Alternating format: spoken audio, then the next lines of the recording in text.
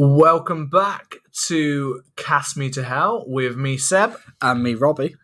And this week, episode 34 is our family-friendly horror. So we are now in Halloween week. This is the second to last of our little treats for you this Halloween season. If you know, last year, Halloween week, we did some alternative Halloween recommendations. This year, we are back with some more alternative ones. But this was actually an episode that was suggested to me by my brother, who has recently had a young child. And shout out Sophie. And he suggested we do an episode about family-friendly horrors. Yeah. So we kind of went to the drawing board and we had a little look at what we could see. And we thought, well, what are some good family-friendly horror films that you can give as an introduction to some younger kids? Maybe, toddlers or a little bit older, to kind of before the preteens. Yeah.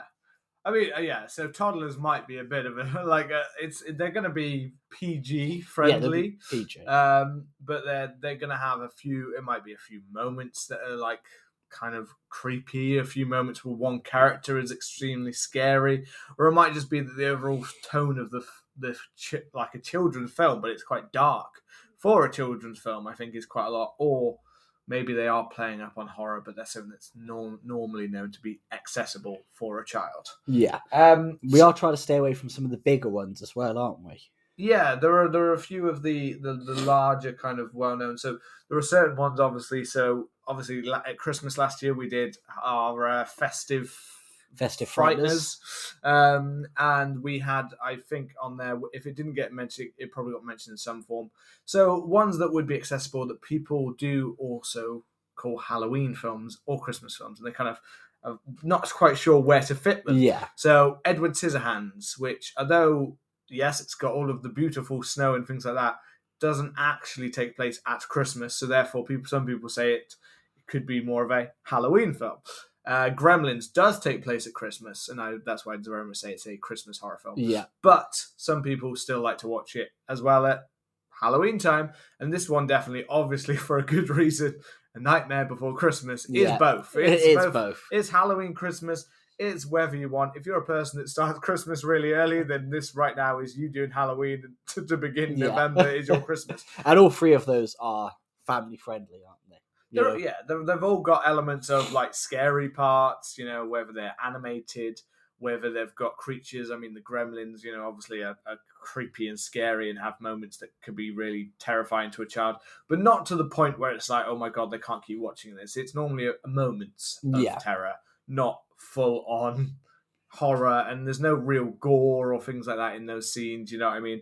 The most you get with, say, Gremlins was like the blending up the Gremlins. Yeah, it's the Gremlins getting bodies. Yeah, exactly. But the rest of it is normally not actually, and let's say with Edward Scissorhands, I mean, it's not even technically completely a horror. It's just more the ideas, the darkness of Tim Burton's vision makes it almost horror central, and the leather spandex kind of the leather. The leather and the blades kind of give you a kind of very vibe, even if the film itself is not really, it scared me when I was a little baby. But that's what I mean. He looks scary, but it's it's more about accepting people who look different.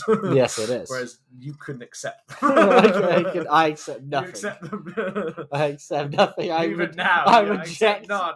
I reject reality as it is. You know me. I mean, it's interesting because it's weird because you mentioned about like your brother, and that's what kind of brought it back into our heads. And yet, when I listened, so as a few 2 episodes ago, we mentioned this, and I did use this as a link. So for both 2 episodes we did our best TV horror shows, and then in this episode we're doing our family-friendly horror shows. And yet, the one a year ago that you mentioned, the alternative horror recommendations from last year, we actually, and again, we're mentioning this again, so go and check it out if you haven't already from last year, because there's a good horror lineup last year for Halloween. Other episodes to see as well. We did actually discuss family-friendly horror in that episode. Yeah. So we talked about TV shows and we talked about horror. So this year we've kind of brought both of those to life. So we did talk about them, and the reason I'm also mentioning this is because we mentioned 3 films that were going to be and might be. Okay, they might be on your list. It's fine if they're on your list, but I still think it's worth saying these are why I didn't choose these specific films. I didn't choose certain films which were going to be on my list. So last year I mentioned the film Monster House, which is a great animation, but not many people had seen it. So I mentioned it last year, but we talked about it for a little bit in that episode, and I thought, you know what, we've kind of mentioned it. I won't do that as one of my choices last year. I thought that was going to be one of your choices. That was one of my choices. And then I listened back to the episode. I was like, you know what? I'm talking about this quite a bit. So let's cross it off. If you've listened to the episode before, if not, go back and listen to that episode.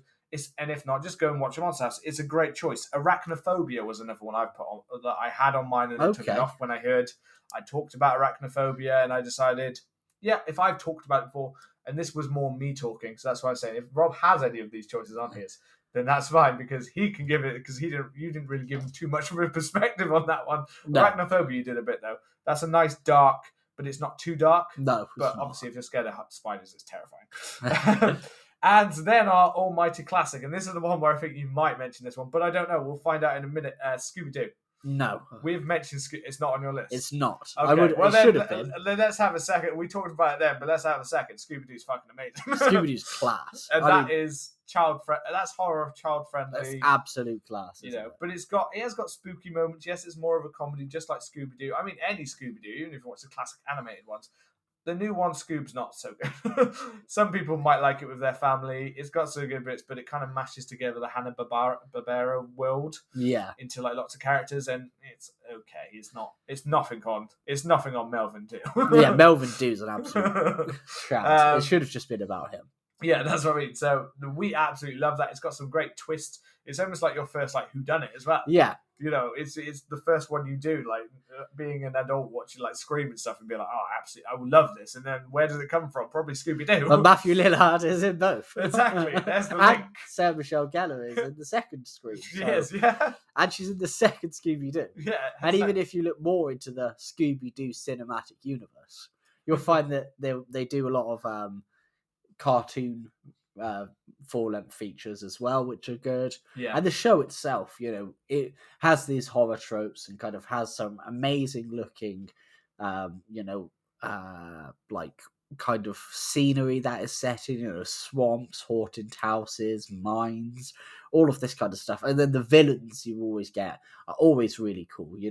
I'll always remember the pterodactyl one.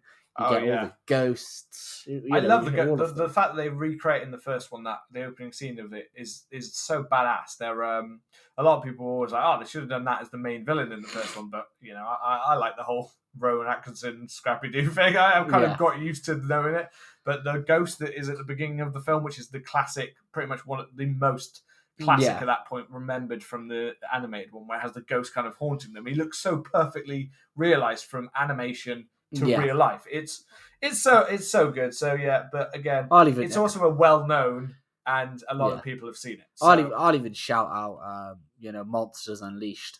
Oh yeah, I like the second one just as much. Scooby-Doo dancing with an afro. I mean, I feel like we've said this before, but I mean, James Gunn, you've got power now. Make number 3. Yeah, make number 3. We could have an older, disgruntled version of them. Scooby-Doo is now an alcoholic. Scooby-Doo Logan for Scooby-Doo, Logan but with James Gunn's style. Turns out the Melvin Doo twist is important to the story. It is. It always was, even back then. Melvin Doo was the true monster the whole time. He's stayed quiet for 20 years. Which, you only get that if you've watched the film. So if you haven't, go and watch the Scooby-Doo. Fucking do it. We should swear as much. This is family friendly. It's okay. I said this at the start of it. This is a family-friendly list of horror, but please do not get confused that this is a family-friendly podcast.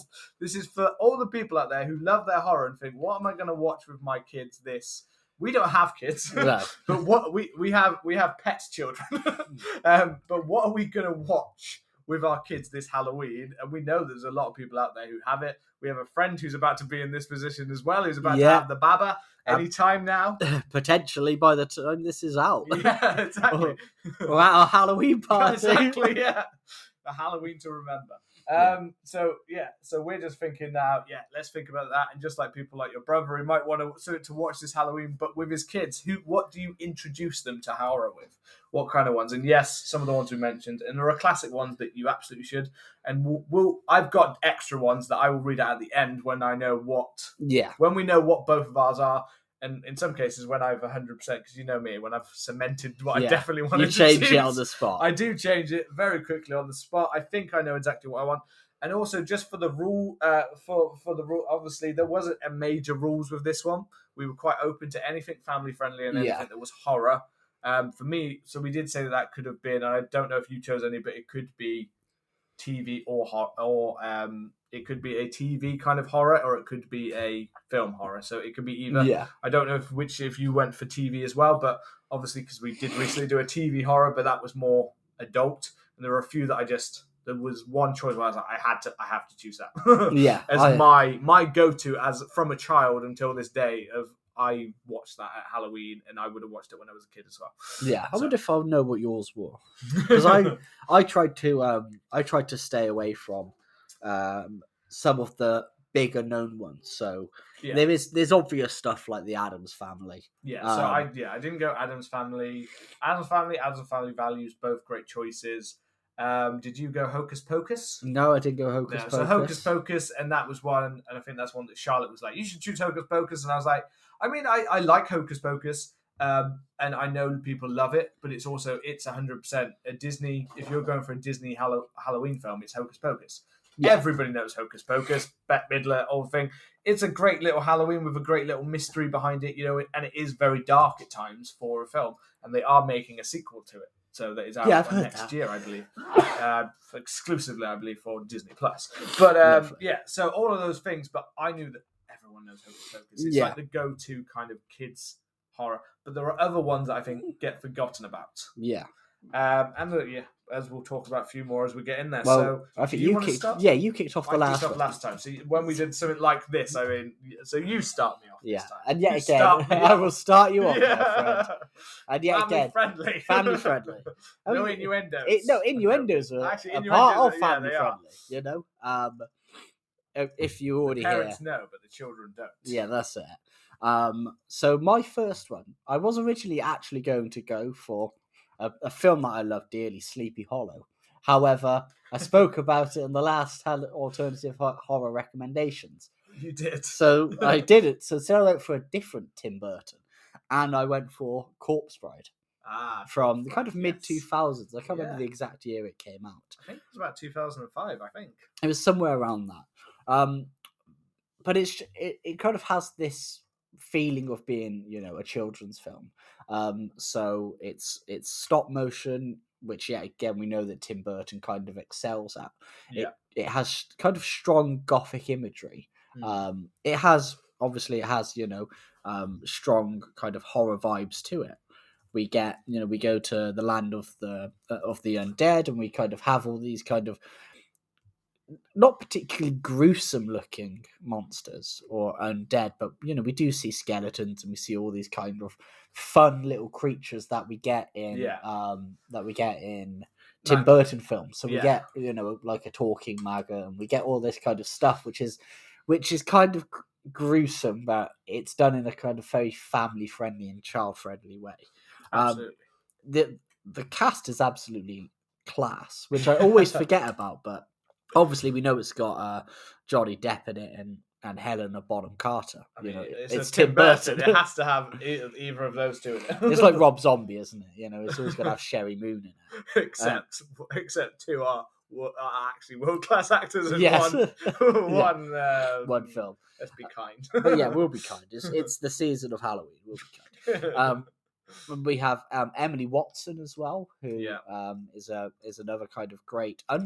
She's obviously a big actress, but she's one of those people who flies under the radar quite often. She is. She's underrated. She's underrated for what she is. She was in we were mentioning Rendraken recently in the best about like cannibal and stuff like that. She's in that film. Yeah. She's it's hard. If you've seen the TV show Chernobyl, she was in that, which is fucking amazing. Yeah. A lot of swearing in this episode. It is. She always gives out a strong performance, kind of Yeah, whatever role she's she's like in. if we're talking like female, it's weird because you think of them you tend to think of men in this situation more, but we've talked before about character actors, and Yeah. the character actors quite often are the better actors. Like they're the Yeah. ones that can always change up roles, but they get classed into character actors because they're not always as people don't remember them as much, probably because they don't play the same character again and again and again. She's very much that. She's a character actor. She will appear in a film, and she will embody whatever she needs to be for that film. She won't just be I'll just shoehorn this in kind of thing. And we tend to figure men more than that than women, but she is definitely that. Not saying that Johnny Depp isn't a character actor because he plays lots of characters, but let's be honest, around the 90s, yes, he played lots of different characters. By the time he came Jack Sparrow, he played Jack Sparrow, and then a variation of that role again and again. Yeah, but he's different in this one. In which voice is kind acting, of he's great. better, yeah. And that's the interesting thing is you can get a lot of great actors, but there are people who are good actors, but they struggle with voice acting. I mean, for instance, the ones that come to mind is like Matthew Perry in Fallout New Vegas. Oh yeah, his performance just always kind of feels so flat. And you get a lot of these kind of people who are used to doing a lot of acting, but not so much the kind of voice acting side. And Emily Watson is one of those people who could always do a great voice acting. She could always do that because I guess because you're not using you don't have the camera and you're not having to portray with your body. It's all tone and it's all. Yeah. But if you look at what the really good ones look like, they still are doing exactly that as if they were acting in front of someone. They're still their body. Like if we the best voice acting animated performance probably something like Robin Williams as the genie in Aladdin. Absolutely class. You know what I mean? But his body, his face thing, he's still doing everything. He's completely still. It's like there, there's a camera there. He is there. He basically is the character, but that. I think that's where, with some voice actors, it does get a little bit lost where they think, "Oh, this is just what I can just go into the booth and just say the lines and I can." No, it doesn't work because you're not trying to be anything more than just read a line. And I think sometimes we do get that with certain voice and animated and voice roles and things like that. But then you also got Joanna Lumley, who does great. Richard E. Grant, who's another kind of great distinctive voice actor, and then amongst others, Christopher Lee, who does deliver a strong performance. I mean, like by this point in time, this is very much Tim Burton's go-tos. A lot of these people that you look on this list are in loads of his different kinds of, especially around this time. So like Christopher Lee and Johnny Depp, obviously this around 2005, I believe. It is 2005. So this is the same year that Charlie and the Chocolate Factory was released. The remake, which again, there's another good horror suggestion because Johnny Depp's fucking terrifying. He is, isn't he? In a weird way, in a very strange way. I don't know what his choice of person, but it seems like he was trying to be someone who's trying to kill children. Musical, someone who's got a very big musical background, but also a background that was very classed towards wrongdoings to children. So Christopher Lee was in that as well. I think Emily. I swear Emily Watson's not in that one. No, that's I don't know. I'm mixing her up with Helen Bonham Carter in my head because, of course, Helen Bonham Carter is in any role. Yeah. I'm just thinking of another one that was around the same time, which is called Big Fish. Yeah. I always feel that's your screen's touch screen. Yeah. Big Fish. And Albert Finney is in that film. Joanna Lumley's in that film. That's also got Ewan McGregor in it, which is a great, like, different kind of. It's still weird, but it's Tim Burton. These are all like fantastic like actors that he's just built a roster because by this point in time he was like unstoppable. He was at his peak, do whatever he wanted. And then we also have Danny Elfman returning to do the score, like he does with pretty much all Tim Burton stuff. Yeah, Batman, he's up there for me. He's up there with kind of Hans Zimmerman and John Williams. Yeah, he's absolutely these great orchestral sounding scores. But then there's also some original written musical numbers, which are great. I think you can have an amazing kids film, but what brings a kids film up more for me is when it has great musical numbers. Like a lot of I don't watch a lot of the Disney films. I haven't watched any new Disney films for a long time because it's not really my thing. But the ones that I watched growing up with, the main musical numbers will just stick with me, Yeah. because they're just bangers. Yeah, most of the good ones are that. So, what off the top of my head, I absolutely love Hercules. Hercules got class Hercules, and numbers. it's got a banging soundtrack. Yeah. It just draws you in every time. Even say Beauty and the Beast, because the Beauty and the music Beast, is fantastic. Gaston. So all of that is what makes it Aladdin. kind of strong. Yeah, those 90s ones hit out of the park. Some of the modern one days, to be fair, do also have some great soundtracks, and is what kind of raises them up. Not just the Frozen of things, but some of them actually had like stronger stories and music. But one thing I know, I love Tim Burton's weird twisted. Like he started by doing little doodles like this in his notebooks. He did one which is another good one, which is Frankenweenie. Yeah. But he also did the original, like a short version, a live action short version of it before he ever made a little animated version. And you could see right then just the twistedness of his kind of style. That's one of his earliest things he did, and the twistedness of his kind of his imagery. And in like obviously, A Nightmare Before Christmas is produced by him, but not actually directed by Tim Burton. Yeah. But it's the same kind of styles here. Yeah. You know what I mean? The same kind of weird monsters, musical numbers, funny little characters that you're just like, that's so twisted. Yeah, it's this kind of like twistedness, but in a playful way, you know? Yeah. So you do, I mean, if we're looking at something like Nightmare on Elm Street, you know, the boogeyman being a sack full of worms, and yeah, exactly. it's kind of boogie. Yeah, when you watch it, you're kind of like it borderlines on gross. If that had been a live action thing, it would be gross. Yeah. But because it's stop shaped motion up animation and it, you know, and it's colourful and it's friendly, yeah. you're kind of I like, mean, obviously, if cool. this wasn't animated, this wouldn't be family friendly. No, because this would be dark and you would have it's a man. Corpse Bride. It has body parts falling off. It has like open grave kind of things. It Yeah. has all of these like rotting corpses and like all of those little things are in there, but they're animated, so they're fine. They're fit. And this is where family friendly gets a lovely little area to a little murky zone where it's like it's fine because it's animated version. You could right? dip And it your doesn't look toes that in. real. Yeah. Because their skin's like blue. It's like no, that's not. That's definitely not what it would look like when you were dead. Yeah, you could dip your toe into a bit of horror with stuff like this, you know. Yeah, that's a great choice. And I think it is one of my favorite Tim Burton films. I think it's just phenomenal. And yeah, I would definitely recommend it. Yeah, I've only seen it once in a long time ago, so I can't quite remember. But it was one of those when I was thinking about these and I was looking certain ones up. I was like, oh yeah, Corpse Bride. I'm not. It's like it wasn't my choice because it's not one that I'm kind of as drawn to. But I remember how good it was, and I do now want to kind of revisit it.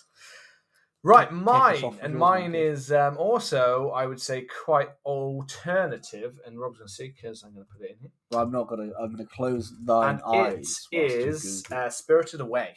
I've never seen this. Oh, what's going on? Oh, there you go. I've only recently watched it, so there's probably some people out there like, how the fuck have you only watched this recently? Anime. It's anime. Tis Japanese, and it is I know I've heard people say this name a million times and I don't actually know how to pronounce it. Hayao Miyazaki, which is not the way you pronounce that. I 100% bet you, but it's Studio Ghibli. I've heard of which is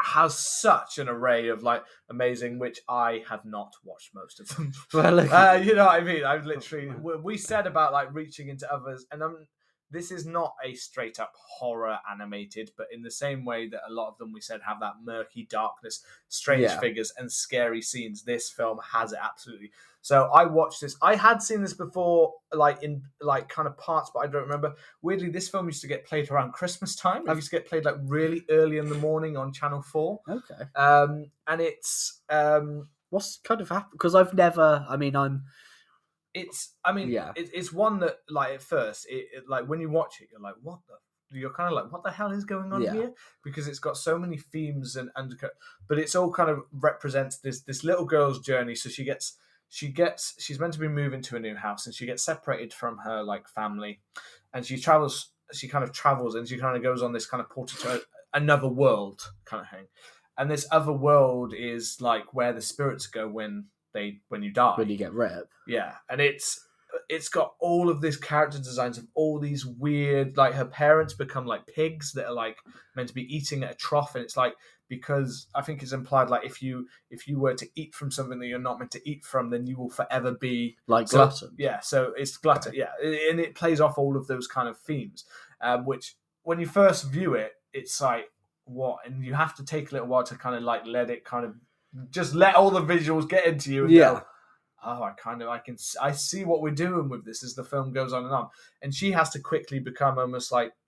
She almost becomes part of the way that the spirits come and go. She has to help the people that spirits travel into this kind of kingdom of like, it's kind of like a house kind of thing. This is why it's so hard. It's hard to describe kind of thing. And I'm not going to go to the plot purely because it's just like, it's still, I think, would be really confusing. It's almost hard to describe without seeing it, I think. Yeah. But it is just one of those songs where I promise you would start watching it and you'll be like, what the hell is going on? But you won't be able to look away because it's beautiful. The visuals are absolutely amazing. I mean, it is hugely critically acclaimed film. A lot of, I know lots of people who would have seen it. We have quite a few friends that absolutely love anime. Yeah. And it just is this. It had parts in the film where I was like, oh, this is really like. I watched it again purely because it's on my list of 100 films that I mentioned before. And I expected to be like, okay, this is just one. I'm just going to watch it. I just don't think this is for me at all. And by the end, I was like, literally, like, I was both like, there were scenes when I was like, what the hell is that? Like, that is creepy as hell. Like, that's scary, like, monster kind of coming out of the ground. This monster that there's almost kind of like greed that it comes in and it like, it's like it starts off as like a toad and gets into this kind of weird form creation and gets bigger and bigger. And they want him to keep feeding it and feeding it and feeding it, and when he feeds it, they'll give them money. So more and more of them try to feed it, and it's like as if it's taken all of the darkness in the world and things like that. And they're kind of meant to be. It's kind of like when spirits come in, like some of them come from the other side. They're almost covered in this kind of like horrible like sludge and things like that. And the idea is that they're almost the place that's meant to help them get cleaned up and get them like into their actual spirit form. It's like getting rid of all of that murk and grud like sludge that in your life, that all that badness, all that terrible things that have kind of built up over the years, and it's kind of like making your spirit fresh again. And again, I'm not acting like that sounds like anything to you. It's like, what the hell are you describing? But it's characters are beautiful. The story by the end, you're like, oh wow, this is like, I didn't expect it to take this kind of like turn. I didn't expect the child to go from such a kind of become such a mature kind of character as well. The girl goes on such a journey in this film, and we also it's emotional as well. It's like, oh wow, I didn't expect to actually get a bit like, wow, this is really connected. And even though the story kind of ends, it doesn't end in like a necessarily sad way or anything like that. It's just the connection you kind of make with different spirits. And it's also one of the few times where it's like I was watching it is a dubbed one, but luckily with animation, it's easy to make it a bit better. Yeah, like you can tell it's not exactly the voice that are meant to be in there, but I normally hate that, and it's one where I actually was like, actually, I get that. Yeah, because I mean, I think I'm not overly versed in anime. I'll be honest. When I kind of didn't watch it, like you said, we have got quite a few friends who watch anime, and I know, in particular, kind of two podcasts that we listen to and we support, which would be Scary Friends, Scaring Friends, which is hosted by Philippe, and then Night of the Podcasting Dead. They do watch a lot of anime, the kind of hosts of that. Yeah. But it's something that I've kind of struggled with. My brother came back from Australia a couple of years ago, and he loves anime. He might have seen this. He probably has. He's holding down the fort in Australia for CMTH at the moment. And when he came back for about a month, 3 weeks, and we watched some animes, and some of them I really clicked with. There was one like Baki, which was just about scrapping that I liked. And there was another one that we watched. I can't remember its name, but for the most part, I've never really been able to connect with anime. But what I've heard is, especially Studio Ghibli stuff, is that it can be stuff that you can get quite emotionally attached to quite easily, quite well done in that aspect. I think that this kind of anime is much more inaccessible, and that's why I wouldn't have mention this one if I didn't think that people would be able to find a way into it, kind of thing. Yeah. Otherwise, I wouldn't say it's necessarily family friendly. Children won't care because children will watch Children just about watch anything colourful and things like that. Children they don't watch, need to know the subtext, yeah, but the they watch the subtext is fucking there for you. Moomins. Yeah. Man. Like the That's what Moomins I mean. are fucking weird, and they watch that.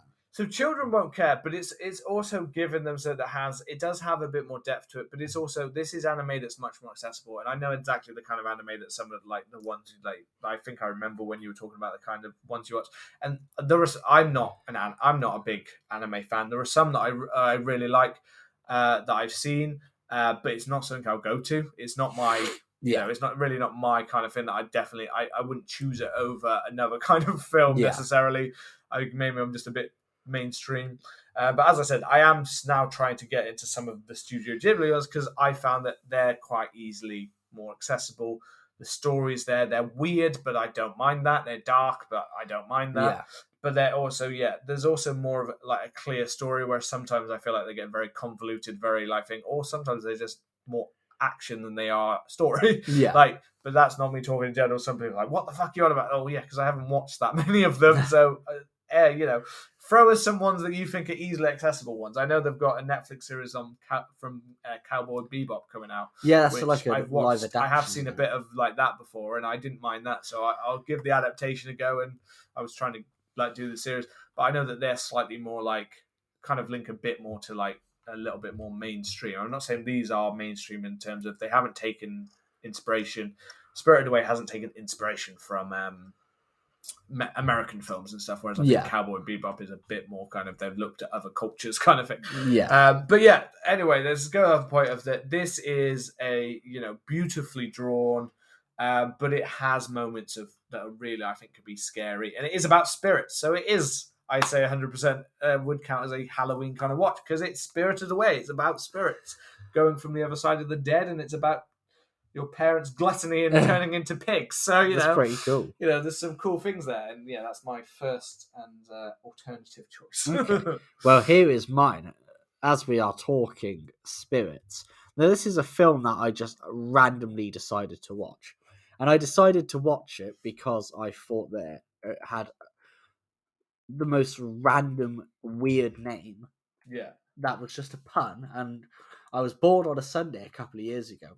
And it is Paranorman. Yeah, I don't think I've ever watched this film all the way through. I've seen parts of this film, but I don't think I've ever actually watched it all the way through. That's not because I didn't want to watch it. I think I just happened to see parts of the film when I was around somewhere. I can't remember. I remember enjoying the parts that I've seen. I remember seeing it was quite dark, and obviously Paranorman's very in that kind of stop motion. Like, it's not necessarily, is it? It's stop motion. It's stop. I didn't know if it's stop motion or if it was like the CGI version of stop motion. I think it is stop motion. It's a stop motion, but it's one of the first ones to use like a 3D color printer. Yeah. So I'm not sure whether that means that when they did it, they used like a 3D printer to make the models, or what. I don't know what it is. Yeah. But it's I was thinking of the production company, because I know that they've got a lot the things like that, Kobo and the Two Strings, Coraline, Boxtrot. Coraline was one that I almost chose. They've done lots of those kind of, like, they're, again, it's highly critically praised. Most of the films they make are like top notch. Yeah, and I just put it on because I was like, I don't usually watch films like this, because I was just bored one day, and I was like, you know what, I'm just got to stick it on. The worst, I mean, if it's shit, I don't have to watch it. And I genuinely found it to be really charming.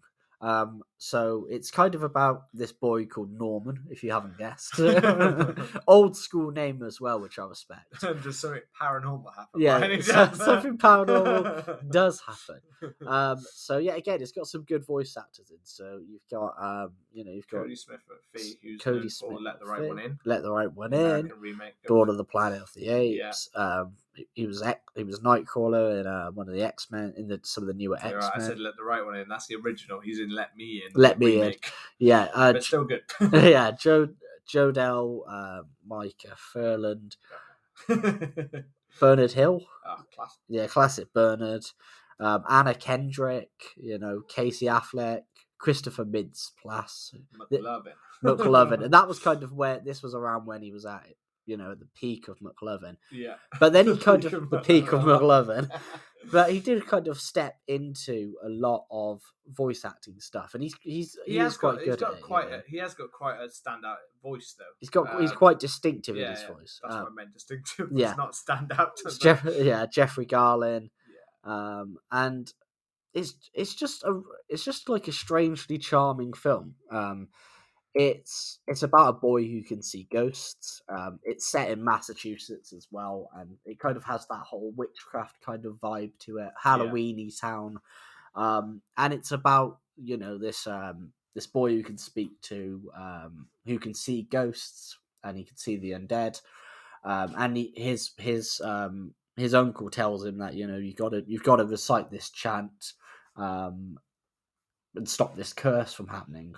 And it fails because the school bully stops him. You know how those school bullies are, man. Yeah. They stop us during our necromancer chants. And then obviously the dead rise, and it's kind of about him going back and looking at this, finding a way to stop it. But it's also got an underlying story there about kind of witchcraft and the Salem witch trials, that sort of stuff. Yeah. And it's just a really nice, charming film. It's one of those things where, again, it's a horror comedy, but comedy is the main thing. A lot of the zombies that we get, whilst they're after our hero Norman, there's no gore, there's nothing like that. It's slightly the Tim Burton approach to it, where some of the characters kind of look gruesome. Yeah. If I had a horde of undead coming towards me, I'd be cacking my pants. If they were, bright green and kind of looked like they look in Paranormal, I'd probably be all right. It's that kind of thing where. Well, it's like the dry corpses, but they've got like holes through them, but possibly little parts fall off and things like that. It's sometimes used for the comedy, though, isn't it? It's like the arm falls off and then they pick up their hand off it, like all the hangers crawling, something like that. Yeah. And it's that kind of cutesy thing, and it's got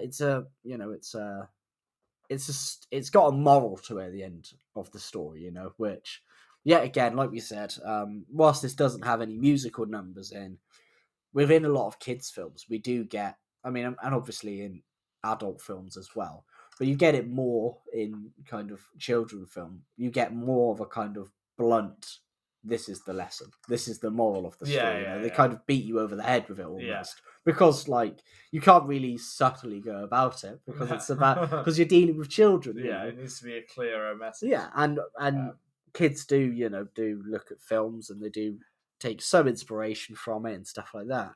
But it's got it's got a positive message about kind of accepting who you are and accepting people for what they are, kind of thing. To be fair, the animated films that are the strongest tend to be the ones that don't try to shy away so much, don't try to talk down to children. So the ones where they just constantly have goofy characters and constantly have creatures that speak gibberish, things like that, or where it's just played as it's only toilet humor and not much else. Those are the ones that tend to be a lot weaker. The ones when they actually try to deal with some adult themes and things like that, like death and or even where it's more accessible and it reads, and then as we've said about the whole innuendo and stuff, there's the case of it's a case where you can sneak in sex jokes, you can sneak in adult jokes, and the adults will get it, so the adults will enjoy it, but the kids will also enjoy it because it looks bright and colourful and the action's fast, and sometimes they might get little parts of the joke, but you're not talking down to them. Yeah, and we get a lot of shitty children's animation where it's just basically bright colours and characters that talk and go, hey, let's go and do this little adventure, and we're walking down the street and, oh no, Mr. Piper stole my paper or whatever, we're going to go and get it back. I don't know who Mr. Piper is, but he clearly stole your paper when you were a boy. He's the local, he's the local paper stealer. Or Mr. Piper, he's the local man that gives all the piping. Oh, he is. But anyway, that kind of dead, basic stories, or you've got ones like Paranormal or Corpse Bride or or even things like, say, The Incredibles or things like that, where they're trying to tell more of a story that adults that seems more relatable, not just to kids but adults. And you're not just talking down to them, being like, oh, this is a silly zombie who's just constantly making silly noises and falling over. And it's like, that's not like, it's actually trying to be scary and not just trying to be, oh, yes, they're okay, but they're nice. They're actually just a friendly zombie that's just trying to be, why? There's some why do we stuff need there. that? There needs to be more there. But what's also kind of great about this film, and it was slightly controversial when it came out, but it featured the first gay character in a mainstream animated film. So in one of its final scenes, I believe Mitch is the school bully, the one who stopped Norman from completing, his much needed. I can't even think of the word. Fucking his much needed ritual to stop the zombie from rising. I didn't even try to help you there. No, you didn't. You left me. You left me stranded. Played by Casey Affleck. When I take over this podcast and kick you out the door. Yeah. It's not the bully. It's Casey Affleck's. It's Casey Affleck's character. His 20-year-old brother. His 20-year-old brother. Actually I do, because he looks like he's like blonde, big. He wears like a tight white tank top kind of thing. I do remember that. I think it's that character, isn't it? No, I can't remember. It's as well, isn't it? It's this one. I think no, he's got a girlfriend. Yeah, no, it is him. It is him. Yeah, I thought it was. I always got him confused with the bully. Yeah, because is it the sister character or that character? She's constantly like going after him, but he's not really interested in. Like, rather like he's not really noticing her. It's his girlfriend, but not the sister character. Otherwise, that would be incest. No, not for Norman. I know for Paranorman. I don't mean Mitch's sister. I mean, not only is Paranorman. It was Norman's sister who is the one that's constantly. I thought, is that not the blonde one? Not only is Paranorman the first film to have a gay character, it was also the first one to promote incestuous relationships.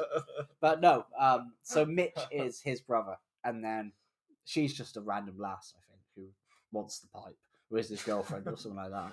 Yeah. But overall, it's just a fun film, and the weird comparison is every now and then I stumble upon these animated films.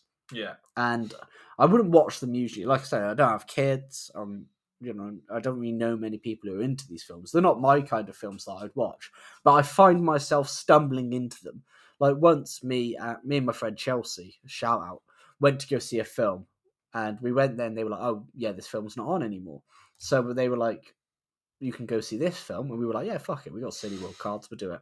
And it was an animated film about Will Smith getting turned into a pigeon. Yeah, and then I've never watched that film. I have no idea if it's any good. It was alright. And then there was Megamind that I watched with Will Ferrell. I fucking love Megamind. Will Ferrell? Yeah. Megamind's cool. I think Megamind's great. The humour in it. I wouldn't watch it on its own, but I just flipped onto it on TV one day, and then I was like, I watched like 5-10 minutes, and was like, I'm actually going to watch that. Yeah. And I stumbled on Paranorman. You stumbled on him. I stumbled on him, and it reminded me of when I went to the cinema and I watched Jimmy Neutron.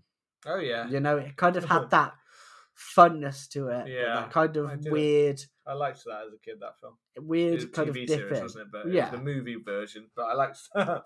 Yeah. Yeah. So that is my second one, and I would definitely recommend that. On to you for number 2. My number 2. Okay, so mine's. Mine. I have left mine open between 2 versions of it purely because it depends on how accessible you find one version or the other. So this is something that's from my very much from my childhood. Possibly was my favorite TV show from my childhood, but it's also been made into a modern day film, which isn't bad. Not exactly perfect for me, but it would be perfect. Like for some people, would absolutely love this as a horror Halloween film, and that's Goosebumps. Nice. I was thinking of Goosebumps. Yeah. So this is why I'm saying that I decided to go. I'll say a bit about both purely because it depends on the generation. I've got the DVD box set of the original Goosebumps TV series. Yeah. I think it's on Netflix on the kids part. Some series. This is UK, obviously, but I think it was. But obviously, I do know at the same time that the nostalgia that I remember for the show doesn't completely match up to the way it's today. When I've watched some of the episodes, not all of them, but some of them have not aged well. No, Some of them, like the acting is stunted. The way it's shot just looks so dated. Things like that. But that doesn't mean that in it, one, quite often kids don't really care about those kind of things. No, They don't notice them as much. Like they don't always notice the older style. And two, some of it is legitimately scary. Just like the books, if you want to read, go and read Goosebumps as a kid. Because I'm a teacher. I think I'm one of the first teachers to be like, look, there's a Goosebumps section in my bookcase because I love Goosebumps. I don't care. Awesome. I read it when I was this young, so they'll love it. And my kids love the freaking books because they pick them up all the time, as long as they're all right with being a little bit scared. Because even they say it's scary. But the books are, because they have that weird kind of slime-like cover, don't they? Yeah. I always remember the green slime, the orange slime, and the kind of purple one. Yeah. But they were, I remember reading those before going to bed, and they were incredible, just great stories, man. And the film itself, it's just a fun film, and it has the introduction to a lot of kind of great kind of horror characters from the series. So you've got I always want to call him Chucky because it's the name of the doll, but you've got the doll. I can't remember his name. Yeah, the doll.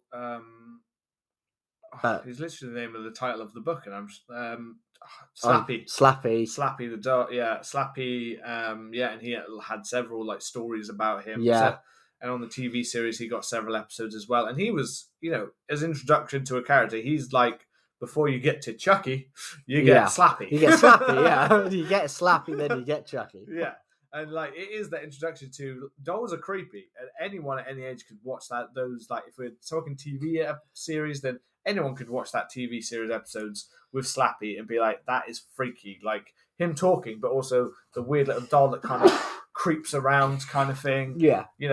That's creepy. That's your whole mind of when you see creepy dolls and toys and things like that. You're like the old Victorian dolls and stuff, and you look at it and go, yeah. I would not like to walk into the shop in the middle of the night because those are scary as hell. Yeah, they're just weird, creepy way. And so with the Jack Black film, the first time I watched it, I didn't like it, but I think that's because I was putting too much of the fact that I loved the original books, and because of that, I would much rather have seen a series of films where they adapted the actual books and not just in it. But then I rewatched it. And this wasn't recently, but like a year or so ago. And I was like, oh, actually, you know what? I was too harsh on this film because it's actually a lot of fun. It's not Jack Black actually purely being Jack Black. He's kind of very toned down because he's R.L. Stein, isn't he? He actually is R.L. Stein, the author of the books in the film. And obviously, he's also not the main character. He's like a side character. Yeah, he works as a supporting character, Yeah. And it does it. It has like I said, it has an introduction to stuff like the werewolf, which is a horror, it's a classic horror story. Yeah. It's a classic horror character. And being able to have that introduction to it at a young age and see them as a bit scary, but not making a kid watch something like The Howling. Yeah. I mean, it had versions like anything, like the Headless Horseman. It had like a version of the Headless Horseman where it had like the pumpkin head kind of thing. It has the Abominable Snowman, things like that, like old like stories. It had a version of everything. It had a creepy sponge. Yeah. Who doesn't want a creepy sponge?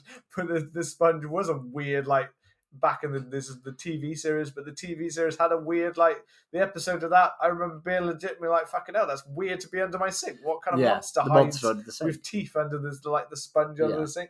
And, it had little links to all of these classic characters. So I actually saw it as this is fun because it kind of opens up the world to Goosebumps. It kind of opens up they get to see all these different characters playing together on Rampage together, and it is much more that this is very much this was made for children. And obviously the Goosebumps ones were as well, but at the time I think some of them got a little bit more risque because we had a lot of TV shows with kids back in the day. Are You Afraid of the Dark and things like that, where they'd go, but I'd say the TV series is probably at times darker than the film is. The film's quite lighthearted. It's more like the monsters on a rampage. I wouldn't necessarily. I know it will be scary to toddlers, young children, but it won't be like it's not terrifying in scenes. Even though Slappy's quite creepy at times. Slappy's always voiced by Jack Black as well, actually. Nice. Slappy.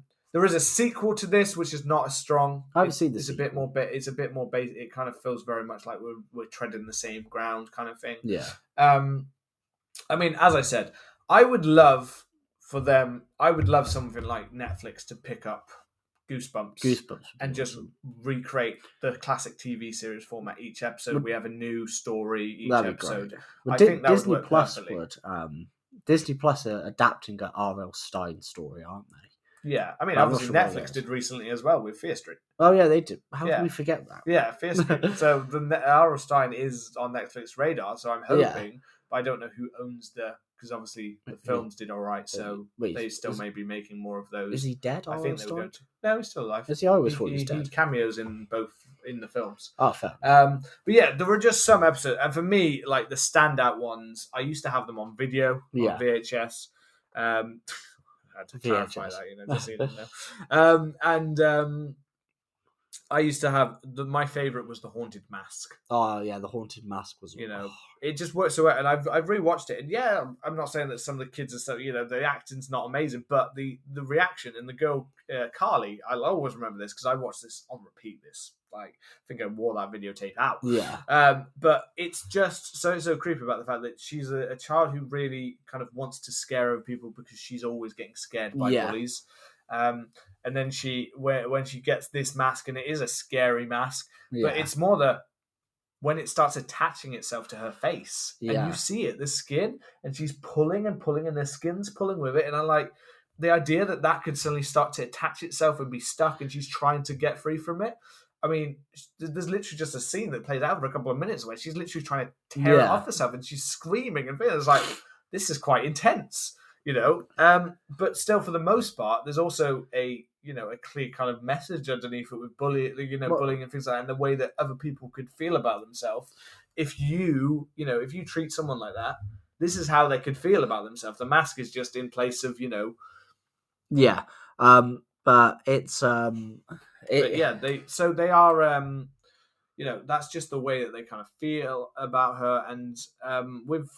There are other obviously great ones. There's one where they have cookies and it turns them into monsters. Calling All Creeps. Yeah, that's my favorite. favorite. That one that's legitimately awesome. Creepy and scary. It's awesome, and it has such a dark ending because they end up turning in the end, don't they? Yeah. So there's no and some of the episodes ended like that, and that's why I loved it because it didn't always try to have a happy ending. It was they were a lot of the stories from that time.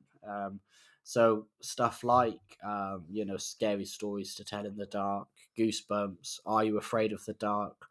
There was always one I remember where it goes into a movie cinema at the start. I don't know if it was Gruesome Stories for Gruesome Kids. Oh, yeah, I loved it. That was the animated one, though, wasn't it? Yes. Yeah. But a lot of them had these cautionary tales of be careful what you wish for and that kind of stuff. So... the Calling All Creeps was incredible. There was one, Welcome to Camp Something, which was also terrified me. There was so many of them. I haven't watched them for a long time. No, but I know some of them. So, Are You Afraid of the Dark has recently actually had a reboot. I haven't seen it. I don't know if they've toned it down or anything like that. But yeah, those moral stories of whether they should do it. Attack the one you just came up, Gruesome Stories for Gruesome Kids. I absolutely love that. In fact, it was only, I think, 5 years or so ago when at one point, for some reason, they were showing them on ITV in the middle of the night. And I watched them back and was like, God, these actually were really dark. Oh, mate, the opening used to scare me. It's creepy and he's eating worms, and you've got the spider who... Yeah. The spider's the one that looks scared of the guy behind the projector. Yeah. And you got things like bugs... just getting smushed, even though they've been little animated creatures as if they were alive, which is not what they normally do because it implies that they were alive to the children. And nope, smushed. And you had little stories about kids who were snotty nosed little children who had a bad attitude to everything. And by the end, they're normally and they were never seen again. Yeah, I haven't seen them. Yeah, I haven't watched it for so long. I'm sure it's probably also YouTube. It will be. It's. Again, that's another kids fit. Have a look on YouTube. Have a look on this video. See if you can find some of these.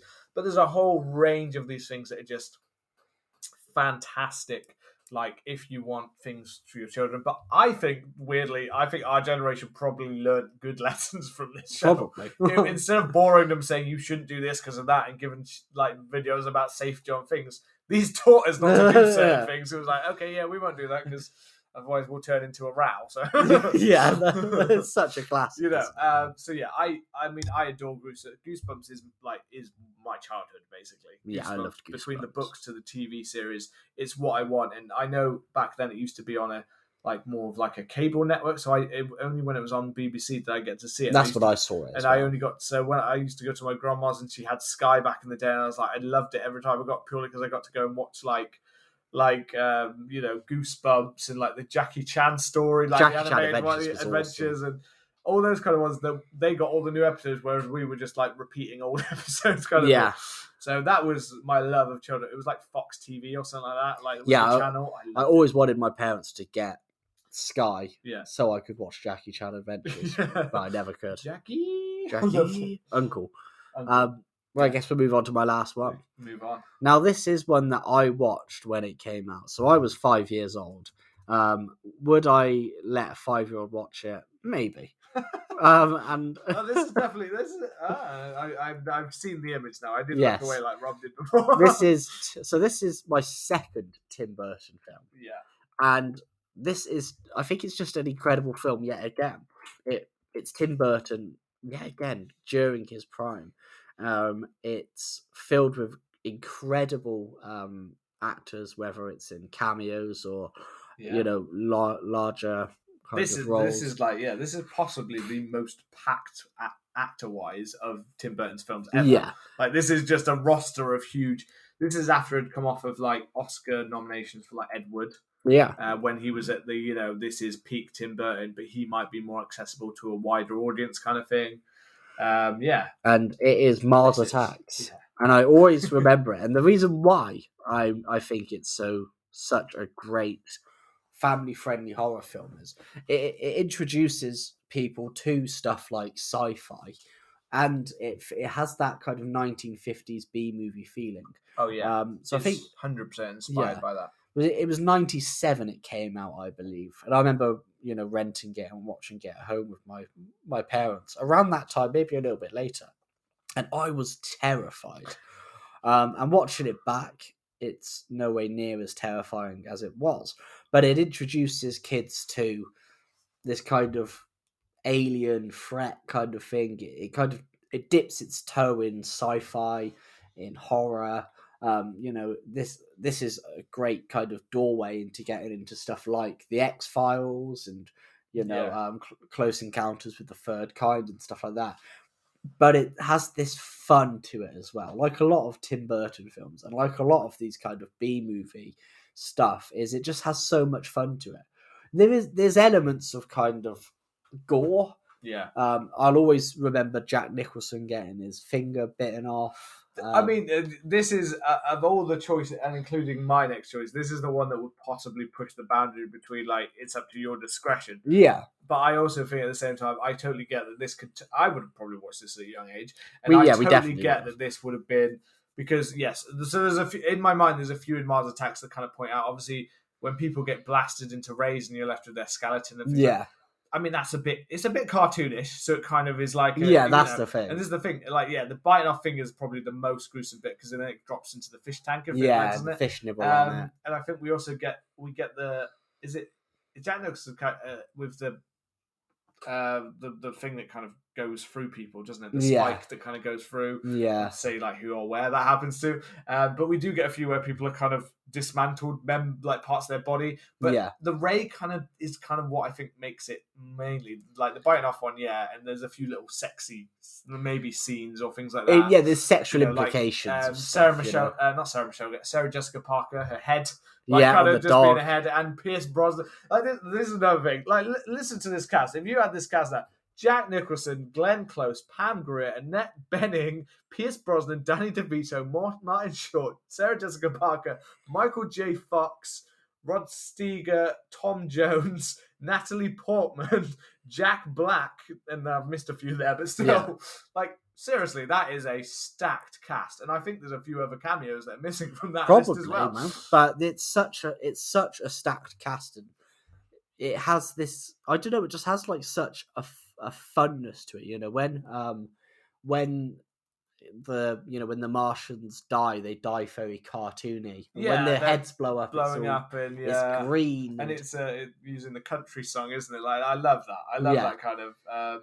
And it is very much more comedy, and like you said, B movie. Yeah, I would say it's not. It's some of the special effects are almost put there to be like kind of look a bit fake and a little bit like people getting zapped into bones. It's funny. Like I mentioned the Ed Wood thing before, and it's actually quite funny because obviously Ed Wood was about one of the worst B movie kind of, or lower than that movie ever made by a director that made what's it called, From Out of Space, like considered one of the worst films ever made. I can't remember what the first part of the name is. Something From Out of Space. Someone out there will know it. Yeah. But anyway, it's based on that, and his follow-up, I'm pretty sure this was like the follow-up to it. Yeah. And it's basically him then making his idea of what, like, not the worst film ever made, but what a classic B movie would look like in modern day at that time. Anyway. Yeah, no, I literally, until you put that on the screen a minute ago, I'd almost forgot that this film existed. Oh. And now that you've said it, I really want to watch it. And me, I'm literally now like thinking, I might watch this tonight, because I'm now like, I forgot about Mars Attacks, and this is probably my favourite choice out of any, including my choices. And it has it just has these people who just get killed off, Yeah. Like so many big seeing actors. Jack Black, Michael J. Fox just killed straight away. Yeah, Paul Winfield. We forgot. We didn't even mention DeVito was in it. The absolute king. And he's great at this. He's like that scene where he's like joking around with Tom Jones, and Tom Jones is actor. Tom Jones just Tom Jones is great in this film. Yeah. And that was Tom Jones at his height of his powers as well. Yeah, it was. Sex Bomb had just been fucking released. Was just about to be released. Yeah, and I was fucking vibing. Danny DeVito doing the old. Do you I can't figure the lyrics off the top of my head. Not unusual. Not unusual. That's the one. Not unusual. I was thinking of different lyrics. That's why. That's why it went completely different. Unusual, but yeah, you've got Danny DeVito doing that little dance with him, kind of. Yeah, it's awesome. And it's actually it's weirdly it is actually him going away from his usual cast as well. Yeah. Because apart from DeVito obviously Batman Returns, yeah. And, DeVito's been in plenty. A lot of these other actors have not been in many Tim Burton films. I mean, I weirdly, and actually, I was just looking. I was intrigued because of the budget. So like 70 million, and it made 100. So I was thinking that weirdly, even though it had such a stacked cast, I don't think I remember this being actually a huge hit. No, I'm surprised by. I know it's weird and alternative, but seriously, like. It was also, I think there was something about the fact that it was released around the same time as Independence Day. Yeah, potentially. And people saw this as, is this meant to be a comedy Independence Day or something? Yeah. Are you just mocking like a film? And I think it was just a case of bad timing. Yeah, definitely. But I remember it, like, I really hope I don't go back and change my mind on this, but I remember absolutely loving this. I watched this loads as a kid. When I was a kid. That's it. It's just so much fun. It's just such a random, strange film, like you get, you just get Tom Jones just randomly in it and as himself. I mean, I keep all this weird stuff. It's like you've got the dog with different body parts. And yeah. You've got the. I just keep thinking of the Sarah Jessica Parker and Pierce Brosnan on the spaceship where their heads are like rolling around and stuff. Yeah. Like, I love you as the ship's going down. And even this is one of like Michael J. Fox's last like main before he had to kind of stop for a while. And I remember him being great as like the reporter kind of character and things like that. So and it's also I think because his character gets killed off and he's like Michael J. Fox is like the character that it defies expectations as well. Yeah, his character is the character that is like in films. It's like by that point he's such a nice and lovable character. He's never the character you would kill off. No, and here he is early like. Yeah, I feel like we're going into. I feel like you may have brought one up that we might have to come back to this. And I love when the boxer dude is just swinging on them. Oh like, absolutely knocking them spark. Yeah, it's so good. It's such a great film. I would say if you've got a kid around 8 or 10 or something like that, It's probably great for that age range. Yeah. Probably not too much younger because, like I said, there is some. There might be a few, but at the same time, because it's so bright and colourful, I do feel like a lot of other children would just be like, "Yeah, I don't really, Yeah. don't really recognise a lot of it because So yeah, no, it's But it's just such like a fun film. I mean, I'll always remember the finger bite because it was terrifying. Yeah. But it's But like it's a just moment. awesome. In a lot of these, there's been a moment. You know what I mean? A moment that kind of stands Yeah. out. But that's my final recommendation. Now, I would definitely That is a recommend great going choice. to You check should it go out. and watch the. So, again, it's perfect horror Halloween viewing. Yeah, Yes, it's very much more B movie sci-fi, isn't it? But it is. it's But got those scary moments, and it perfectly balances between what could be a family kind of watch for something a little bit scarier than just a standard. yeah, and if you're young, then that's it. It's kind of it. That's It's an for young introduction people. for Is both genres, really, Yeah, sci-fi definitely. and horror, isn't it? But no, that one I think I surprised you. You did surprise me Back with that of the one. net That is with a that. good, yeah. That's probably the most surprise I've like. Oh, God. that sounds bitchy. It's the most you've surprised me in a while. Yeah. But no, that's it's more because I guess I used to watch it all the time. It's almost as if I forgot. Like you get so used to like back in the day when you'd see things on TV because Mars Attack did used to be on TV a fair amount back in the day, kind of thing. So it was like Yeah, used to like remember it because of that. But the more and more we go away from the standard, like if you don't see it pop up on like a streaming service and you don't watch live TV as much, you or kind of anything like forget that about anymore, them. you forget about ones that would just pop up. You forget about films because there are so many fucking films. Yeah. Right. Okay. Mine.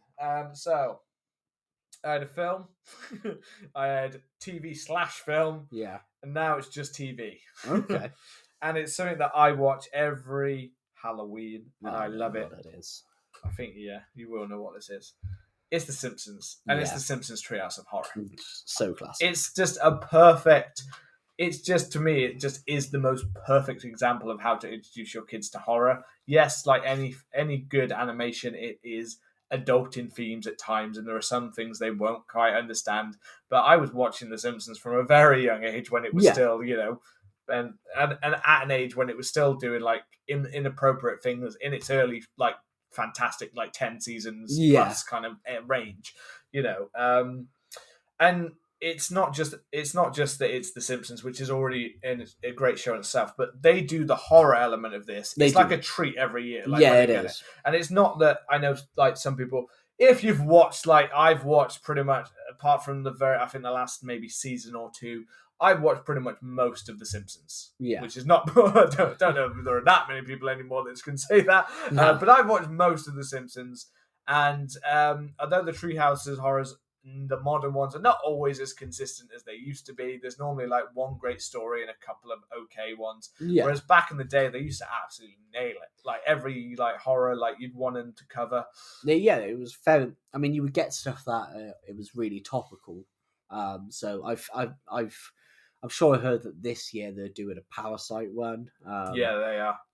So it was a mixture of these kind of topical stories or topical films, horror films that have been released that year, and a kind of Simpsons twist on it with kind of a classic story, or something that, like, I always remember the one where the I can't remember, I haven't watched Simpsons for years, but the aliens invade, Yeah.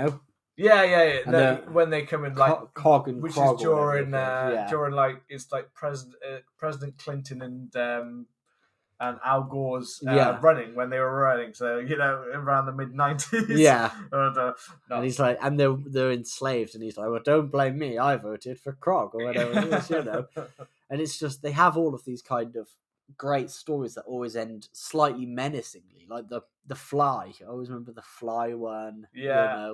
And it's just when they mix it up, the classic like the way that they have like the little Bart with the flies, the fly's head, Bart head, and then they've got the bug that's trying to go around and eats the fly Bart version of him, and then at the end they kind of settle for something in between, kind of thing. It's comedy. It's not straight up, it's Treehouse Horrors, it's The Simpsons. It's still comedy, but it's when it was at its peak, it was funny and it could have moments that were really like creepy.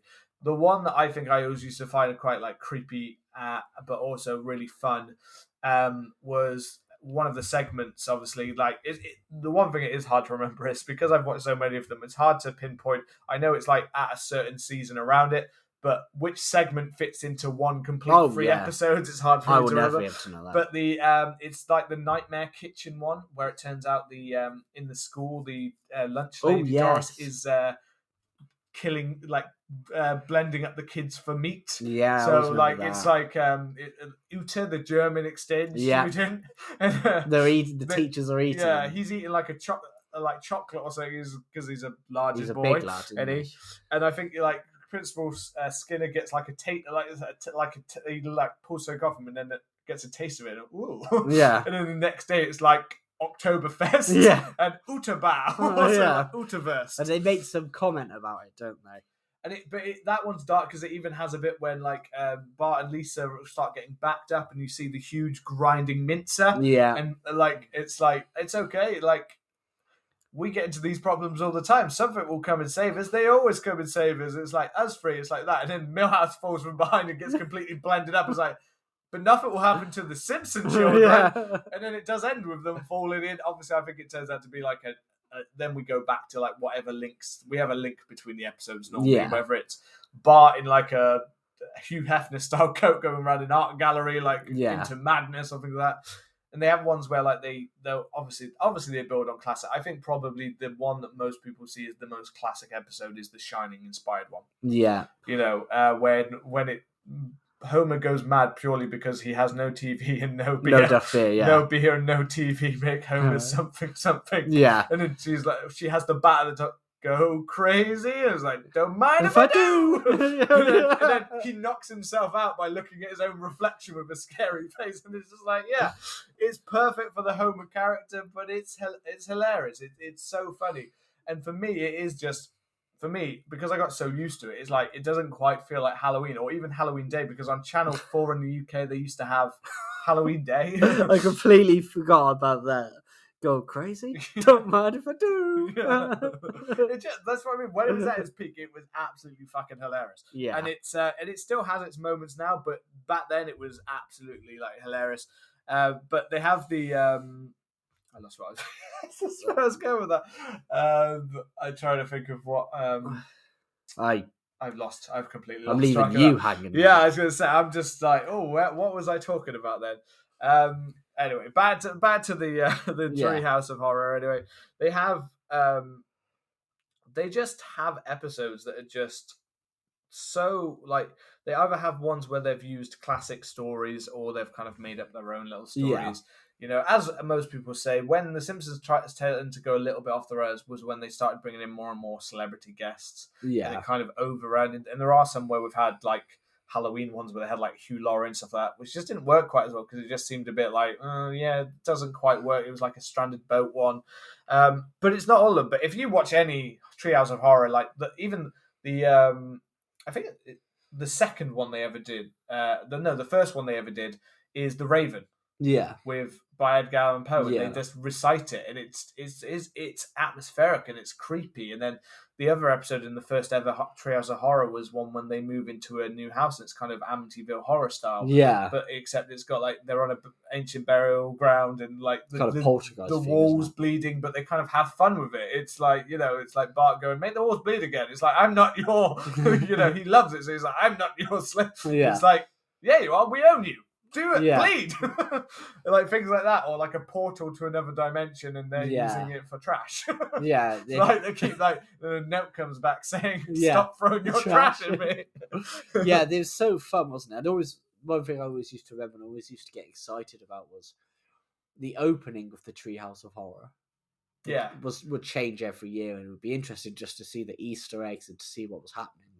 There was always one Treehouse of Horror segment I would remember where it was kind of like a Night of the Living Dead thing, but I can't remember it exactly. But I remember there being loads of zombies, and the zombies that they had would be characters that had been in it zombified. And it was always cool to kind of see that stuff. Yeah, I mean, I think they've done it with a few times. There is a very early example this is in the first couple of seasons when they did a zombie one, and it has one of my favorite lines ever, where it has. I think it's that they open a book in the library, and that's why the zombies start coming out of the ground. It's like the first one they do pretty much a traditional like Night of the Living Dead. They've done like post nuclear wars kind of ones as well, and monsters and stuff like that. But this is one when it's literally like they're coming through, and it has Homer with this classic hero moment where as the kids are running back to the house, Homer pulls out his shotgun and starts blasting the zombies. Yeah. And then he blasts them all, and he blasts Flanders. And then he go, Dad, you killed, like, Dad. They're like, Dad, you killed zombie Flanders. And he's like, he's a zombie? Yeah. It's just moments like that. Just like, I remembered what I was going to say before. Okay. It was the Channel 4 back in the day. On Halloween night, it used to have a block. Yeah. Where it would play The Simpsons. It would play several episodes of the Simpsons. And as I got things, I think I got Sky, then Sky would pretty much do a marathon of The Simpsons Treehouse of Horror episodes. And back in the day, I used to have the DVDs. Some of the first DVDs I ever got were the Treehouse of Horror, like where they had a random selection of 4 or 5 episodes on a DVD. And I used to collect those. So it was just me. When I was a child, I used to collect the DVDs and the seasons of the DVDs. Yeah, and I grew up doing that, and I got really disappointed when they stopped doing that because I had oh shit, I've got 19. Yeah, that's such a crap stage to end on. But yeah, it's not just that Simpsons was another huge part of my childhood, but also more than any part of The Simpsons, I loved the Treehouse of Horror. They were just classic. I mean, I say I loved. They still are going, and there are still some good ones. But it's never quite the same as when you watched it as a child, getting to see that for the first time. No, definitely. And they absolutely the animation stuff. It's not even the early seasons. It's not it's dated a little, but it's not. It's not still as watchable ever. And I think that this is, if you're with your kids, then this is the perfect way to introduce it. It's funny for adults, and the kids will love it as well. Yeah, definitely. So yeah, that's my choices. I don't think I had many in terms of. So we always go to discussion from people outside. But I don't think I had many for this episode. I think I did write on our Instagram at CMTH Podcast. Well, I didn't put it on Twitter because, like I said, I've been busy getting ready to go. By the time you listen to this episode on Halloween week, I will be returning to the UK. So, I thought you were going to say, by the time you listen to this, I will be gone. I will be gone. Yes, Rob will be dead by then. I will be dead. Fully have gone to hell. ready to rise on Halloween night. Yes, I don't know. We didn't actually cover this one. I thought I'd put a post up, but I didn't. So that's a failure on my part. But no, we haven't got one for that. So I think the only other thing is, have you got any honourable mentions? Ones that are good to watch, but we haven't mentioned them because this isn't going to be a regularly recurring kind of feature. So it's kind of a once we've done it.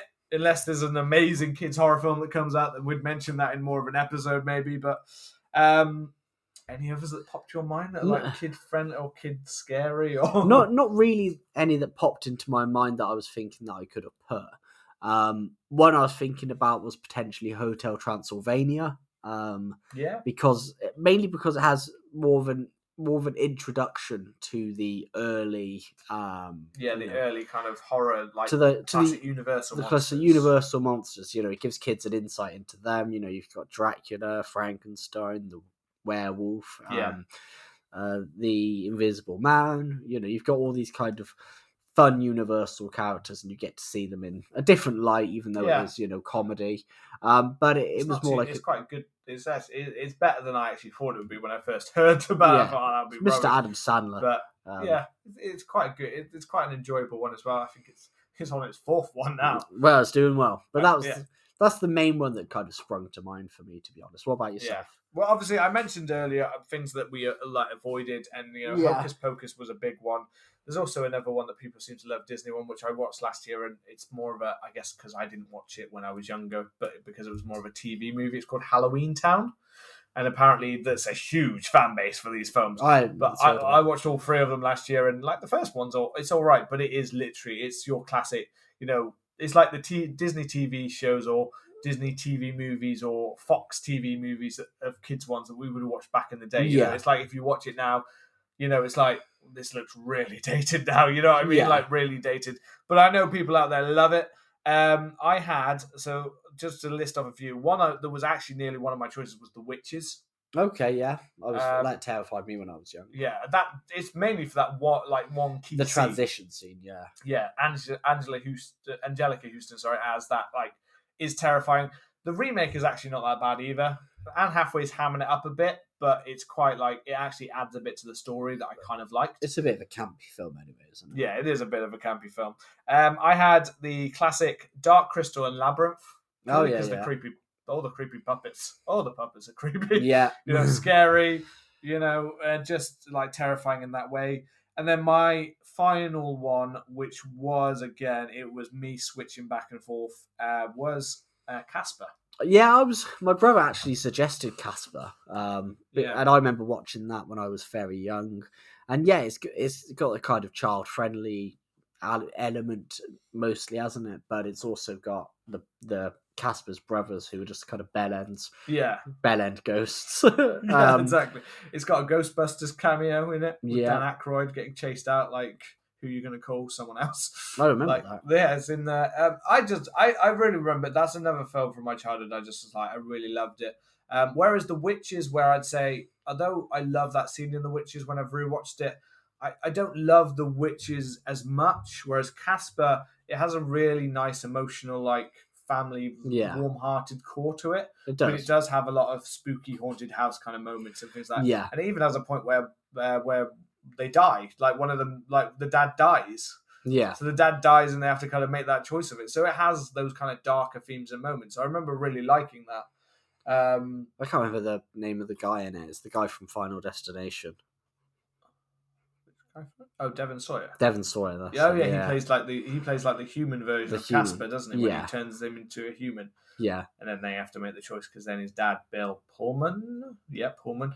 He's the one of the Bills where you always like, is it Bill Pullman, Bill Paxton, or Bill? You know what I mean? It's one of the many Bills Bill Pease. Like they're like, he's like, he's nice but forgettable is what they kind of call him, and like that kind of joke that runs with him. And Christina Ricci when he's again, Christina Ricci around the same time she did Addams Family. Yeah, which is also another classic. You know.